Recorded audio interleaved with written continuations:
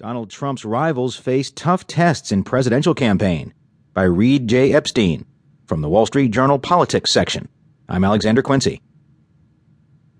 The best hope Donald Trump's three nearest rivals have of slowing the billionaire businessman's march toward the Republican presidential nomination lies with the voters who know them best.